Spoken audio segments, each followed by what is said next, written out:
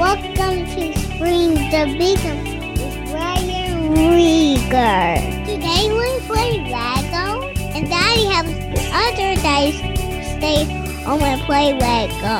Here's my daddy, Ryan Rieger. Hey guys, welcome back to the Streams of Income radio show. I'm your host, Ryan Rieger, and today is a first. We have somebody on to talk about laundromats. We have all kinds of business models that we've talked about on this show in the 4+ years that we've been doing this. And this is the first time I've ever talked to somebody that has started laundromats and actually has a program surrounding it. His name is Jordan Berry. He has an incredible story.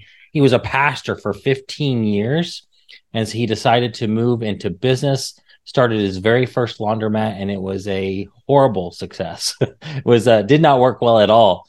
They were losing money. And then he decided to buy a second one. But his story, guys, of resilience, perseverance is just so incredible that it doesn't even matter if you're interested in laundromats or not. You're going to get a lot from this episode because he just talks about what it's like to take action as an entrepreneur. He did not sit on the sidelines. He pushed through his mistakes, made them, learned from them, and now he teaches and coaches people on how to start and grow a laundromat business, or actually how to buy a laundromat business and grow it. It's so fun. I love this episode. I learned a ton from him. Here is Jordan. Jordan, welcome to Streams of Income. So glad to have you. Hey, you know what? Thank you, Ryan, for having me on here. Super excited to be here and looking forward to having a good time with you and your hype man, Steven. That's right. Hype man. There you go. That's what we'll call it. So Jordan, you have an awesome story. I read your one pager, which is fabulous, by the way, and excited to hear it from you personally. So tell us who you are and how you got to where you are.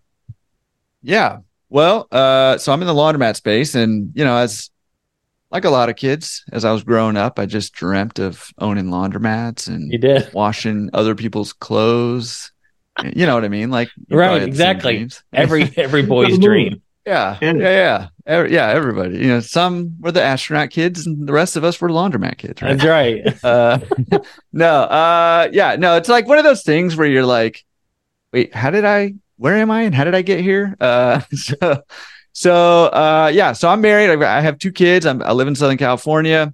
I was a youth pastor and a pastor for almost 15 years, mm-hmm. and got to a point in ministry where we had, my wife and I had 2 young kids. They were really young at the time. Mm-hmm. And ministry's great. I love ministry. I specifically love youth ministry, actually. Mm-hmm. But it doesn't pay very well. Well, listen, yes, that is true. I was not wealthy at the time. Right.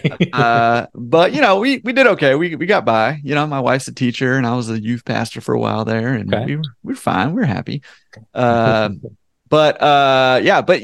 ministry is great, but it's also it can be very taxing, right?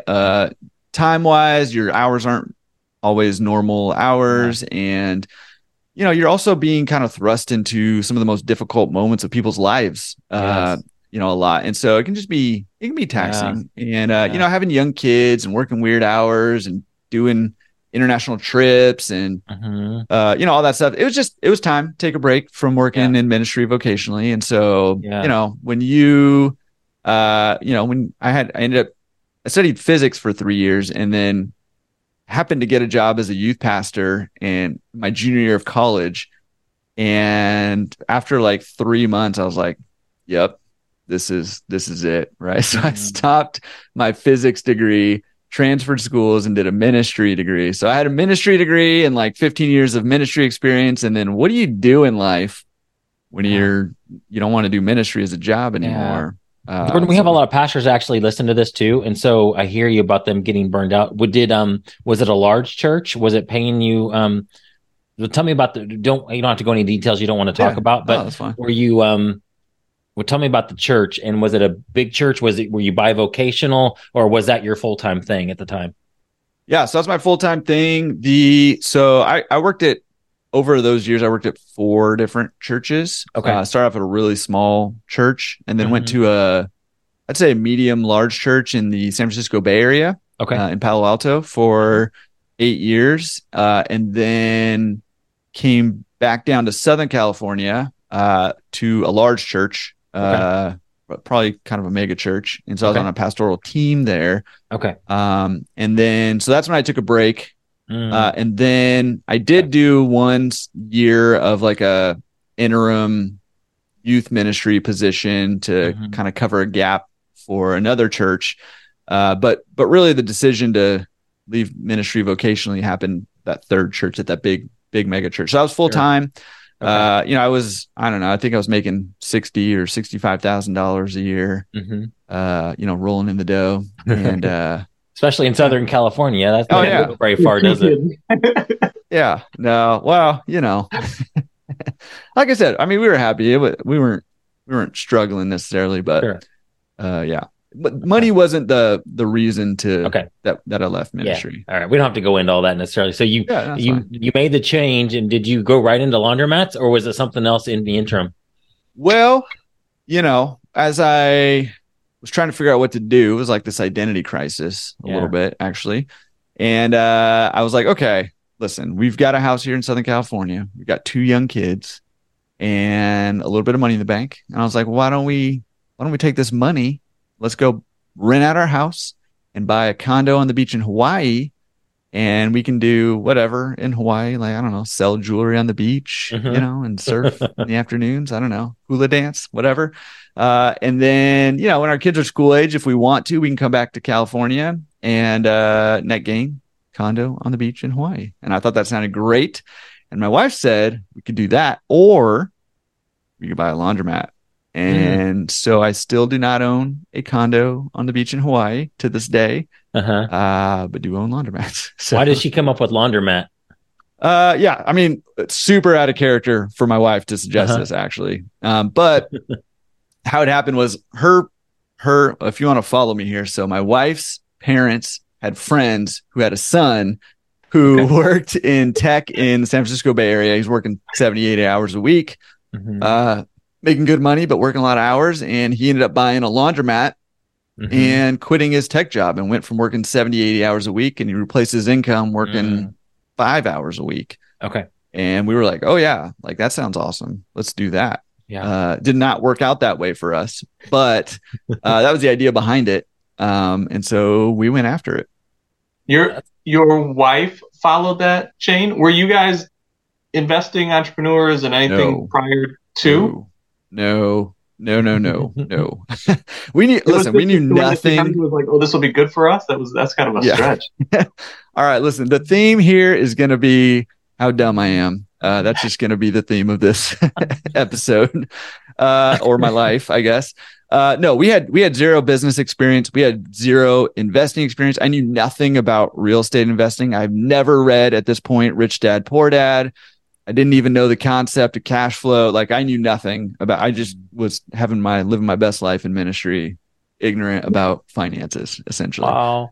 So we didn't know. And we didn't know what we were walking into. And, this is going to, play out and why it was not a great experience for us, initially, at least, but yeah, we had zero, we did not know what we were walking into, for sure. I guess I want to put a caveat to that, because you must have had enough financial sense to have the ability to save and get to the position where you're at. Yeah. Yeah. So, I mean, that's one thing that we did do well, is we saved, we paid off, all college loans, all our student loan debts, all that stuff, super fast. We went after it hard. The only debt we had was we had none for a long time. And then when we bought a house, it was a mortgage. So I mean, yes, I mean, there was some level of we weren't financially irresponsible, but we weren't savvy by any sense of the word, other than we could save money. Oh, so you found that first laundromat. How do you find a laundromat for sale? Well, so this was nearly a decade ago, but I did pretty much what anybody does these days when you're trying to find something, is you just go to Google and maybe even at the time, Yahoo. I'm not sure. It might have been Yahoo then. Yeah. And you go and you type in laundromat for sale near me, and you see what's out there. That's awesome. I don't think that that's the best way to do it. Or at least not, not entirely anymore, knowing what I know now. But that's what I did. And I got connected with, found a deal that I liked, reached out to the broker. I tried to do as much research as I could, but there really wasn't anything out there at the time, about how to know if a laundromat's a good deal. How do you value a laundromat? What red flags to look for? Your parents, friends? Yeah. Son. Yeah. So I did. I had a couple calls with him. Great question. I did have a couple calls with him, but here's the deal is that he bought a really good laundromat the first time around, which is awesome for him, but he really didn't learn anything. I mean, you know what I mean? He kind of it fell in his lap and he got a good deal. He got a good laundromat right away. So it's not that he wasn't helpful. He was super helpful, but he did not learn the lessons that I was about to learn. And so, some people just have to get slapped around a little bit before they learn things. Right. So I am one of those people apparently. Yeah. I did talk with him and he was helpful, but he only knew what he knew, which was more sort of on the operation side. Okay. So you bought this business and it started profiting immensely right away, right? Yeah. So the idea behind buying the laundromat, right, is have some money coming in. And I don't remember off the top of my head, but I think the pro forma was like $5,000 or $6,000 net a month on this. Okay. This is a relatively small laundromat, but $5,000 or $6,000 net, which, youth pastor salary pretty much replaces it right there. Yes. That was sort of the pro forma numbers. So the idea was, have cash flow coming in, very little time, commitment. Yeah. Doing it. Yep. Well, when we bought it, we pretty much, here's mistake number one, probably. I probably made mistakes before this, but big mistake number one was relying entirely on the one person aside from the seller who stood to gain from me buying the deal, which is the broker. And it just turned out that broker did not have my best interest in mind. So instead of cash flow coming in, very little time commitment, it ended up a lot of time commitment. Wow. And not only no cash flow coming in, we were negative money, negative a couple grand at least for right away. Day one. Wow. So did they lie about the numbers or looking back, what happened in that deal? Cause obviously $5,000 plus to -2, there's something there that wasn't your fault. Maybe you didn't do enough due diligence, but did they lie about the numbers about what was happening? Well, listen, okay. Remember our theme. I just want you to keep our theme of me not being that smart in mind. And I know, listen, your listeners are going to be way more savvy than me. And so this is embarrassing, but I literally, I didn't know anything. Right. And so the broker was like, look, this is what we call in our business a zombie mat. Right. And a zombie mat's basically a rundown laundromat. And he's like, look, we know it's not making money right now. It's breaking even right now. And we're going to put new equipment in here. And so we really don't need to do any due diligence on this thing because we already know it's not making money. It's just breaking even. And I was like, oh yeah, that makes a lot of sense to me. Well, when I took over, it turned out it wasn't breaking even. It was losing money already. And then I was dropping $150,000 on equipment and financing that. And so, basically I was sold the Field of Dreams business model. If you build it, they'll come. And to an extent, they did come actually. Business almost doubled when I put in new equipment with very little effort, but I was already losing money. And then I added a loan on top of that. So I was still negative $2,000+ a month, even after doubling business there. So punch in the gut for sure. Yeah, for sure. Oh my gosh. All right. So keep going from there. So you were looking at some, obviously you turn it around somehow because you got an awesome story. I'll let you talk about what you do to fix it. You looked around and didn't find anybody to help you. So you decided to take that on your own, which I'd say is brilliant. Yeah. Well, there's a fine line between brilliant and desperate. You know what I mean? It's a fine line, so no, but yeah, I mean, listen, there's a stat that floats around. Okay. My story is comically embarrassing when you just voice it out loud. Right. So, there's a stat that floats around out there. To this day, I don't know exactly where it comes from, but it says that 95% of laundromats are successful. And I am just I felt like I'm standing by myself in the middle of a field looking around like, how am I, of all people, because I don't think of myself as somebody who can't figure things out. How am I, of all people, in the 5% of people who cannot figure this business out, no matter I cannot figure it out. I can't figure out how to make money in this easy business.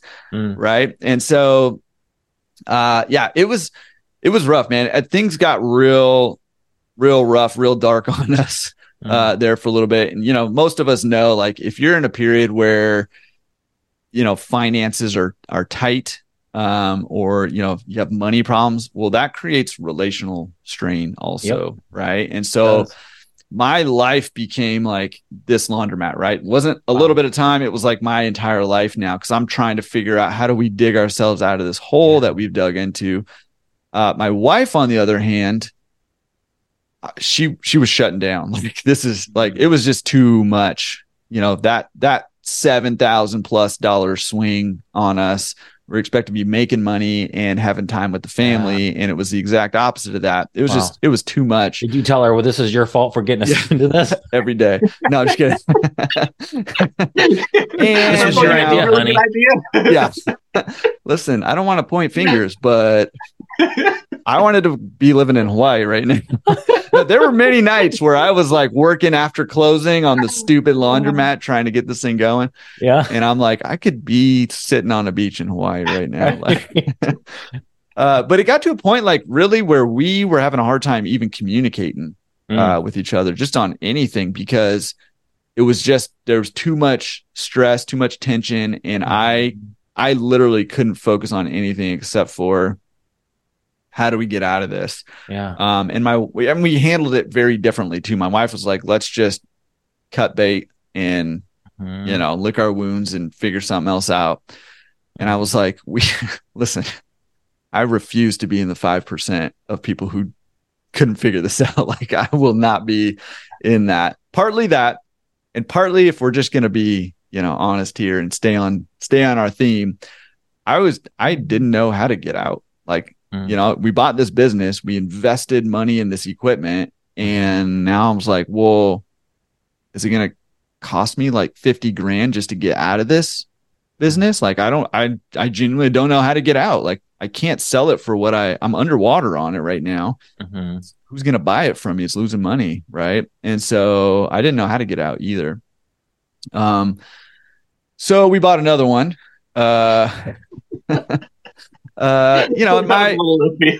Listen, my thought process was this. We're staying on target. We're staying on theme here. That's right. What's the chances of getting two that are not? Exactly. Come on. Turns out it's not the laundromats, it's the people who buy them, though, not the success rate to the laundromat. So, my thought process was like, okay, look, we've made all the mistakes now. I know everything I need to know. And so we bought another one, and, through a series of weird events, which we can go into if you want to, but the general idea is things took longer and took a weird turn on us, and we didn't make all the mistakes on the first one. There were more mistakes to be made. It's the long story short there. And so that one also did not do nearly what we thought it was going to do. Through some deception from the seller and the broker. I mean, it was ugly there too. So it did not make up for, that was the idea. It was like, let's just buy another one. It'll make up for the losses of the first one. Right. Yeah. Well, really what it did was it divided my attention and made it even more difficult. Oh my gosh. So that's another big mistake. Yeah. There, when you're in a hole, don't dig another one. Yeah, real quick about the deception though. Like, obviously you can't control that. So now that you know, and maybe you'll get to this, if I was wanting to start a laundromat, are there things that I can do to look into it to make sure I catch that deception? Yeah. Okay. Oh, for sure. Yeah. Okay. So, I mean, listen, number one thing I would like, if me back then could have a 15-minute conversation with me now, it would save me 6 figures. Okay. Easy. Like quick, 15 minutes. Like, you know what I mean? Like, that's all it would take. So either I want to just jump in 2 seconds here, because you said this a couple of times about just you've used the word dumb, but I think I'm a hype man. You would go just reframe that to where ignorance was what it was. Because if you're saying 15 years ago you just didn't have the knowledge to now where you have the knowledge, where 15 minutes would have made the difference. Yeah. It is just the knowledge that you're looking for. So I just want to reframe that. But I want to say that in your ignorance, the amount of action that you took, I think, is something that a lot of people miss. Yes. They just down themselves a bunch. But I think there's something to be said about action, even if through your story, taking that action and not working out. I mean, I think entrepreneurs, mostly that's what happens is they go into something, it doesn't quite turn out the way that they want. It's way down. You have to spend a lot of time, energy, and effort trying different things to figure it out. You bought another laundromat, learned another lesson. But I think that's the journey to get to where you're at now and just having the experience to where if you did meet somebody that was in that predicament, it takes a handful of minutes to fix it because of the knowledge that you've gained through all of those trials and tribulations and ups and downs. Yeah, no, you're absolutely right. And I appreciate you saying that, but I just want to point out to everybody who's listening to this and not watching this is that Steven's just been there laughing the entire time as I'm saying this. So he's sounding real good. I'm currently going through something very similar. We're stepping a different person. Okay. I'll give you that. On grapes and pie in the face and just like, he's not laughing at you for sure. Yeah. I just don't want everybody thinking he's this great guy over here who's really hyping me up while he's really laughing on camera. I'm just saying. No, he laughs a lot. He smiles. He's a happy guy. So yeah. Well, no. So I mean, I think that's a great point. I mean, and here's the thing is I do a lot of consulting now because my goal is listen, nobody should ever have to learn the lessons I learned the way that I learned them. Right. I'll just tell you. Right.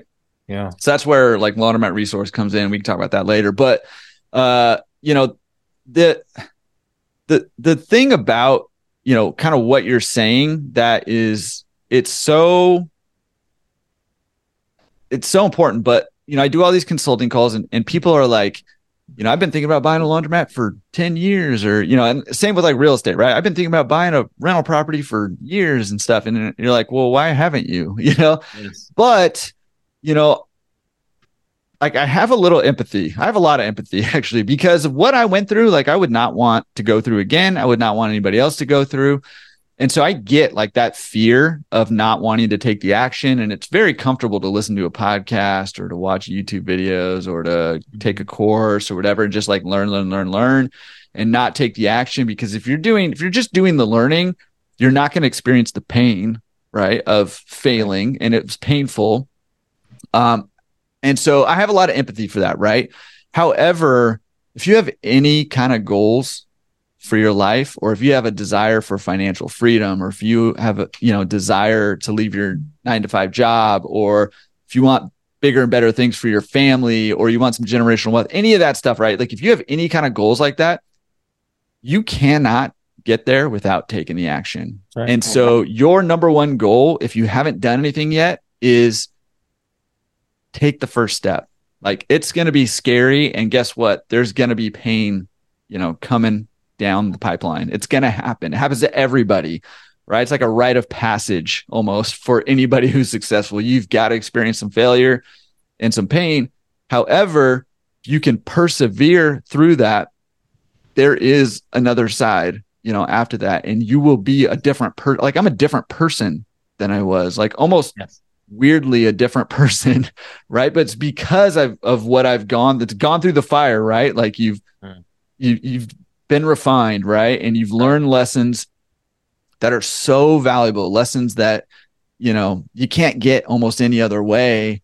And so you got to find a way to take that first action step and not be afraid of failing, because even if you do fail, or even when you do fail, or if, right, that's not the end of the story, right? It's just a step in the process. That's so I love that you brought that up. You're still a preacher, Jordan.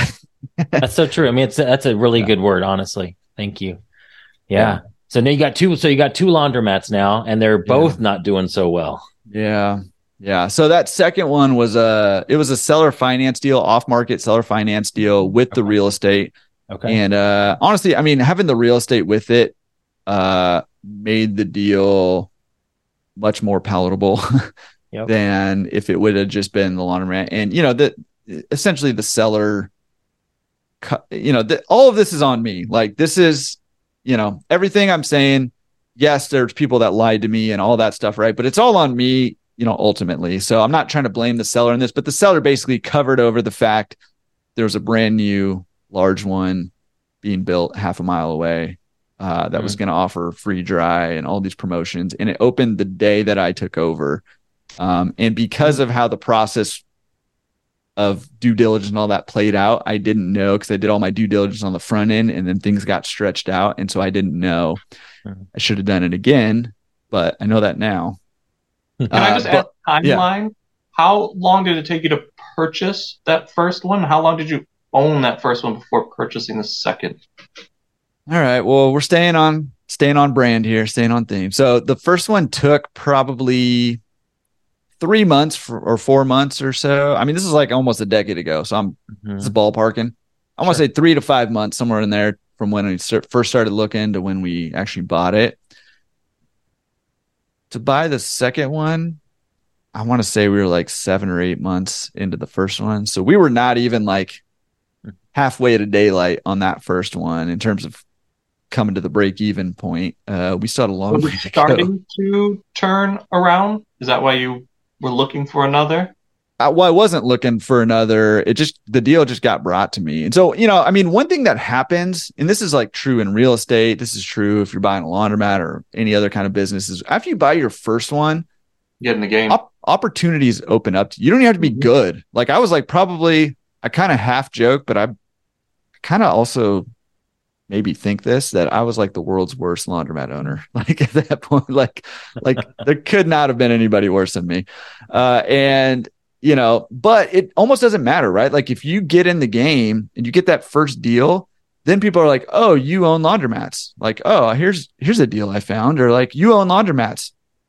Sure, we'll give you 100% financing on equipment. You're a laundromat owner. You got to know what you're doing. Everybody succeeds in this business, right? Like, and I'm like, yeah, totally. Yeah. So I don't like 7 or 8 months, I think, is from when we bought our first one to when we bought the second one. And that was brought to you? That was brought to me through a broker who had it's basically a pocket listing, essentially, and then seller finance both on the laundromat and on the property. Wow. Awesome. All right, so you got those two now, and then so what point do you start getting desperate for help and you start your own online resource? Yeah. So I mean, I'm desperate for help basically day 3 when I realized. Well, actually, day 1, a funny story. Day 1, first day in there, walking into the laundromat by myself, and I walk in, and there is a woman doing her laundry there. She's doing all of her laundry, like all of it. Like she was completely naked, doing all of her laundry. Oh my God. And I was like, what did I do? Where am I now? What happened to my life? Gosh. And so, pretty much after that, I'm like, okay, somebody needs to, I feel like some things were left out here. But yeah, I mean, that desperation mode kicked in pretty much right away. But I mean, I didn't start doing like Laundromat Resource or any of that stuff for a while still, because I was figuring things out. Right. And I was desperately like trying to say anybody who could help me. And I could not find, there was really no online resources. There a lot of owners, this industry has this is shifting, which I'm super happy about, but had very closed mindset there. And so owners just didn't want to help other owners. So it wasn't until I was probably 5 years into the journey, maybe even 6 years into the journey, until I was like, hey, now I have some very expensive lessons that I've learned. And I've started hearing some other stories, particularly about the broker that I worked with, but also other people in the industry who've had similar experiences, or maybe not quite as bad, but similar experiences. And so I just started a little blog to share, like, hey, here's how you buy a laundromat and how you value it. Right. Like, yeah. And that turned into a YouTube channel because writing's really difficult, takes a long time. And then I was like, you know what? If I really want to be good myself and help other people be good, I should talk to the people who are really good in this industry, who are already killing it. And so that's where the podcast came in, where I interview owners and industry professionals there. My gosh. And now you got 19,000 subscribers on your YouTube channel, 19,300. That's Is that where we're at right now? That's what it says. I'm on there right now. Laundromat Resource is the channel, at Laundromat Resource. That's incredible. Yeah. Wow. It's awesome. And the podcast is great. Like, it's just kind of funny to have like a laundromat podcast. It's so weird, right? But it's been awesome. The podcast has grown incredibly. It's a top 1% in the nation. That's incredible. Well, it's because you're so niche down. There's probably hardly any competition. Like, you are the laundromat guy. Yeah. Well, it's funny because I think like 6 or 7 of the guests that I've had on the podcast have spun off their own laundromat podcast. Now there's quite a few of them. Okay. Which I think is great. Sure. I think it's great because there's been such a drought for information and knowledge and sharing that you almost can't water the industry enough with, some of this nourishment here, because there just hasn't been any. How many laundromats do you personally own now? Well, it's a funny question because you're hitting me at a very funny time in my journey where I've actually been selling off laundromats. So I'm down to 1 right now, with the goal of actually building up a huge portfolio of laundromats. But in order to do that, number one, I need to extract myself from the operations of these laundromats. And, the goal is to probably raise some capital and go after it big. Tell us what's an example, like somebody listening that wants to own. I want to definitely talk about Laundromat Resource and the services you offer there. Tell us about the finances of a laundromat. What would be, if you're in the 95% that are successful, if that's a true stat, which sounds amazing, that's like, if that's really true, that's incredible. Even if it was 75%, that's a good number.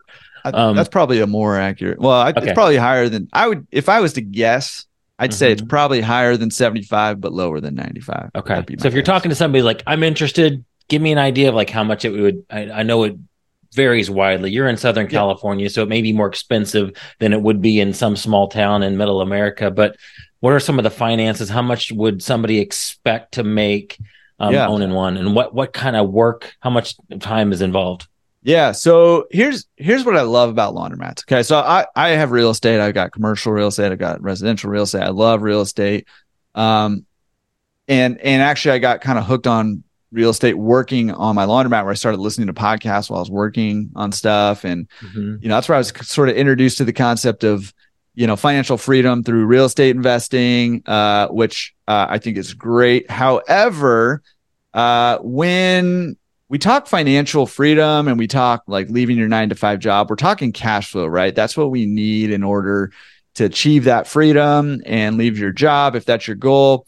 And the thing about real estate is the average real estate deal cannot touch the average laundromat deal when it comes to cash flow.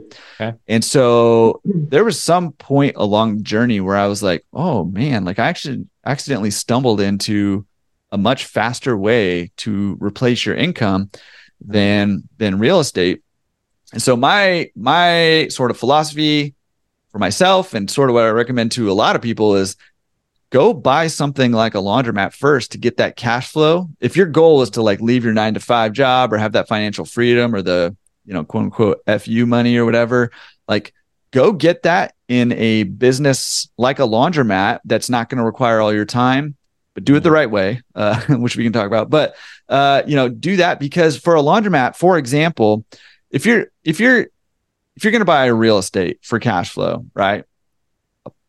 Maybe you're going to get like a 10% return on your money with real estate. That's pretty hard to find right now. Even, I mean, you can find that. You can find a little more than that, but maybe like an average deal, we'll call it 10%, right? Okay. But for a laundromat, I mean, you're looking at a 20 to 25% return on your investment. Okay. And that's a base hit deal, and that's unleveraged. That's without a loan. So if you bought it all cash, you're looking at 20 to 25%. Wow. And then obviously if you leverage appropriately with a loan, I mean, those numbers can go up from there, 35, 50+% sometimes. Wow. What's an average laundromat cost? Again, I know it's going to vary widely, but what would you expect somebody to pay for one?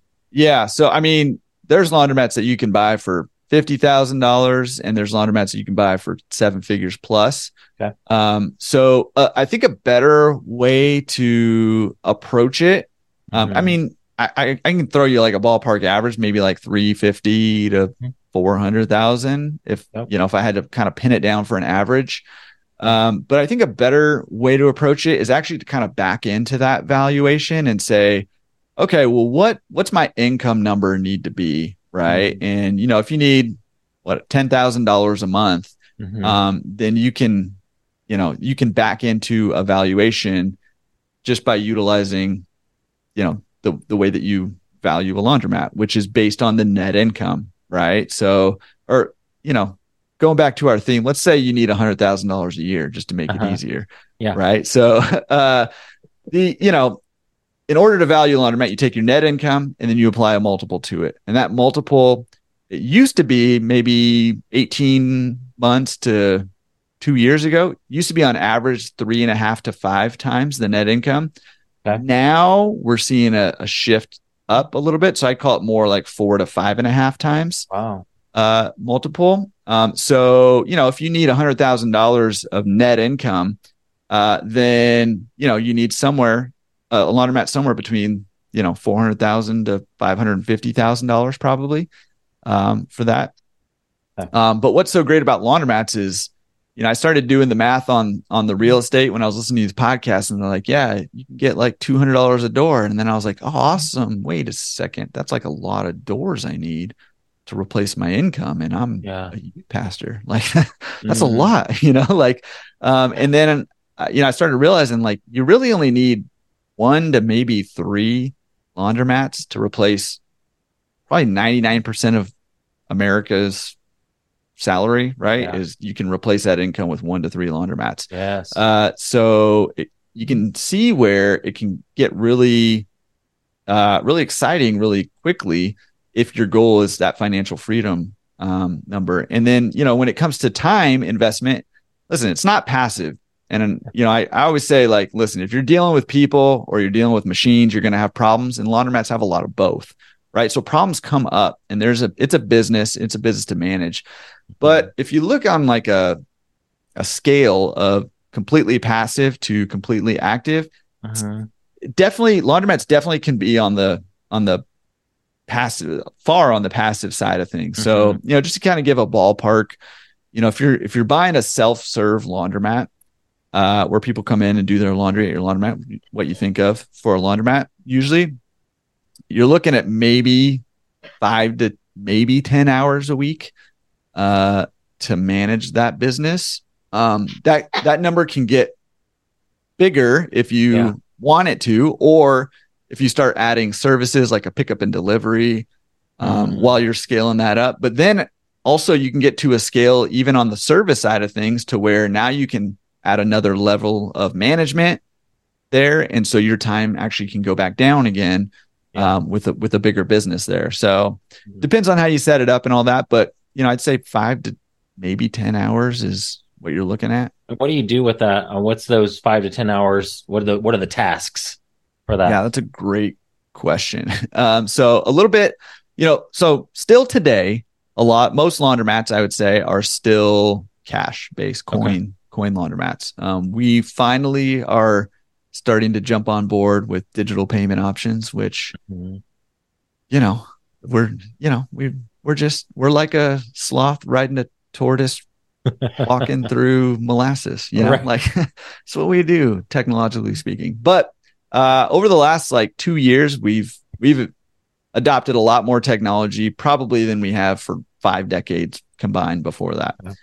So we're starting to catch up here. But still most laundromats are coin based. So a big chunk of that time is you collecting and counting coins. Wow. Don't count them by hand, use like a scale or a counter, but you're doing that. If you have like employees there or like a cleaner, you're managing that employee, making sure they're doing the things that they're supposed to do. You're either fixing machines or you're coordinating with a mechanic to make sure they're coming in to fix machines that go down, because machines do go down. You're handling any issues that come up, like, people put like a bent quarter in the machine and then they've put in like $4 already, and then they put a bent quarter in and then they can't put anything else in. It's stuck in there. And so you're handling stuff like that. Or ideally you're setting it up to where you have somebody who's handling those kind of issues for you.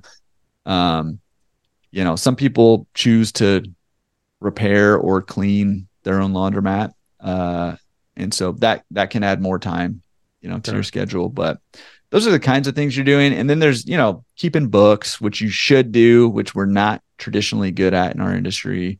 Maybe doing some marketing or hiring a marketing company, depending on the size of your laundromat. Interesting. Wow. This is cool. So cool, Jordan. We never had anybody to talk about a laundromat before on my podcast. So this is fun. I get all kinds of questions. I could talk for hours just thinking through, ideas or whatever. But tell us about Laundromat Resource, what you guys do and what that looks like, how somebody can get involved with that. Yeah. So, listen, this Laundromat Resource, like I said, it evolved out of the darkness, the depths, right? The hole that I dug next to the other hole that I dug, that I was kind of trading my time sitting in each of those holes. I had like a tunnel between the two holes so I could go back and forth, without coming up for air. But that's, it came out of that, right? And it was just like, listen, this business can be great, but it is a cash business still mostly. And so with that comes a lot of gotchas.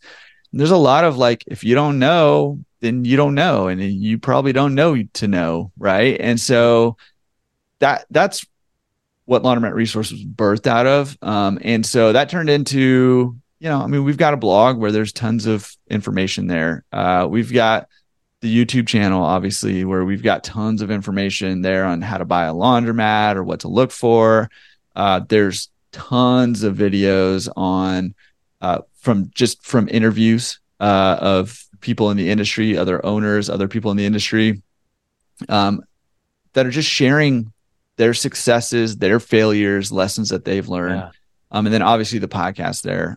We've got a free course that's how to buy your first laundromat, and it's 3 lessons long. It's going to give you all the basics you need on how to find a laundromat, how to value a laundromat, and then how to do due diligence on that laundromat. And then we've got a much more comprehensive course on how to buy a laundromat that has a lot more detail involved in it, and also has like all the tools and resources you need also to do that. So, there's a ton of stuff over there at laundromatresource.com that you can check out, or just Google Laundromat Resource. We're all over the place. That's so cool. Yeah, guys, go to laundromatresource.com. I feel like we need a couple minutes afterwards just to kind of hang out with you outside of recording. Jordan, is there anything else that you want to share with the audience about just your journey, or you've dropped a bunch of awesome knowledge about just business, and even if you have no interest in laundromats, like this has been helpful just to hear your story, the ups and the downs, and your perseverance and your taking action, even when you didn't understand what you were doing. You are a quintessential entrepreneur. You're taking action even when you didn't have all the knowledge, and you had some bumps and bruises, and everybody that's an entrepreneur can understand all that and identify with that. So this has been helpful. Yeah, thanks. No, I would just probably leave it with this. Like there's the way that I learn things, and you can learn things that way. But I would just say, listen, whatever it is that you're trying to get into, real estate investing.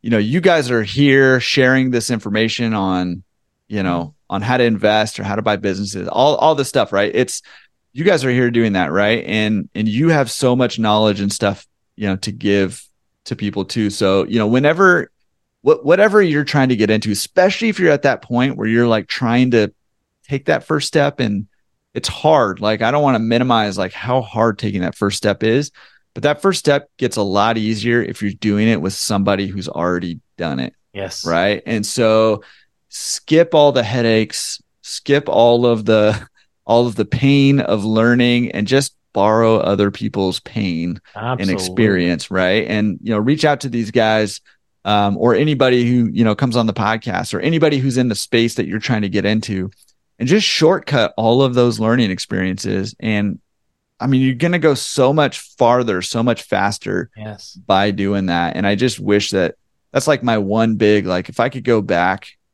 and do something different, the one thing that I would do different is just shortcut all of the pain that I went through, and like, don't get into the business until I find somebody who's willing to help me get into it the right way the first time. Because really, if you're getting like 20 to 25% return on your money, sky's the limit. If you get one base hit deal, like you can just roll that into more real estate or another laundromat or like whatever you want to do at that point. And once you hit that financial freedom number, the world opens up to you, right? You have a lot more options. And so do it right the first time, borrow other people's experience and knowledge, and shortcut the pain. That's good. Great advice. Guys, go to laundromatresource.com. Jordan, thanks so much for being on with us, man. Appreciate it. I appreciate you guys having me on. Been great. Bye-bye, everyone. See you next week.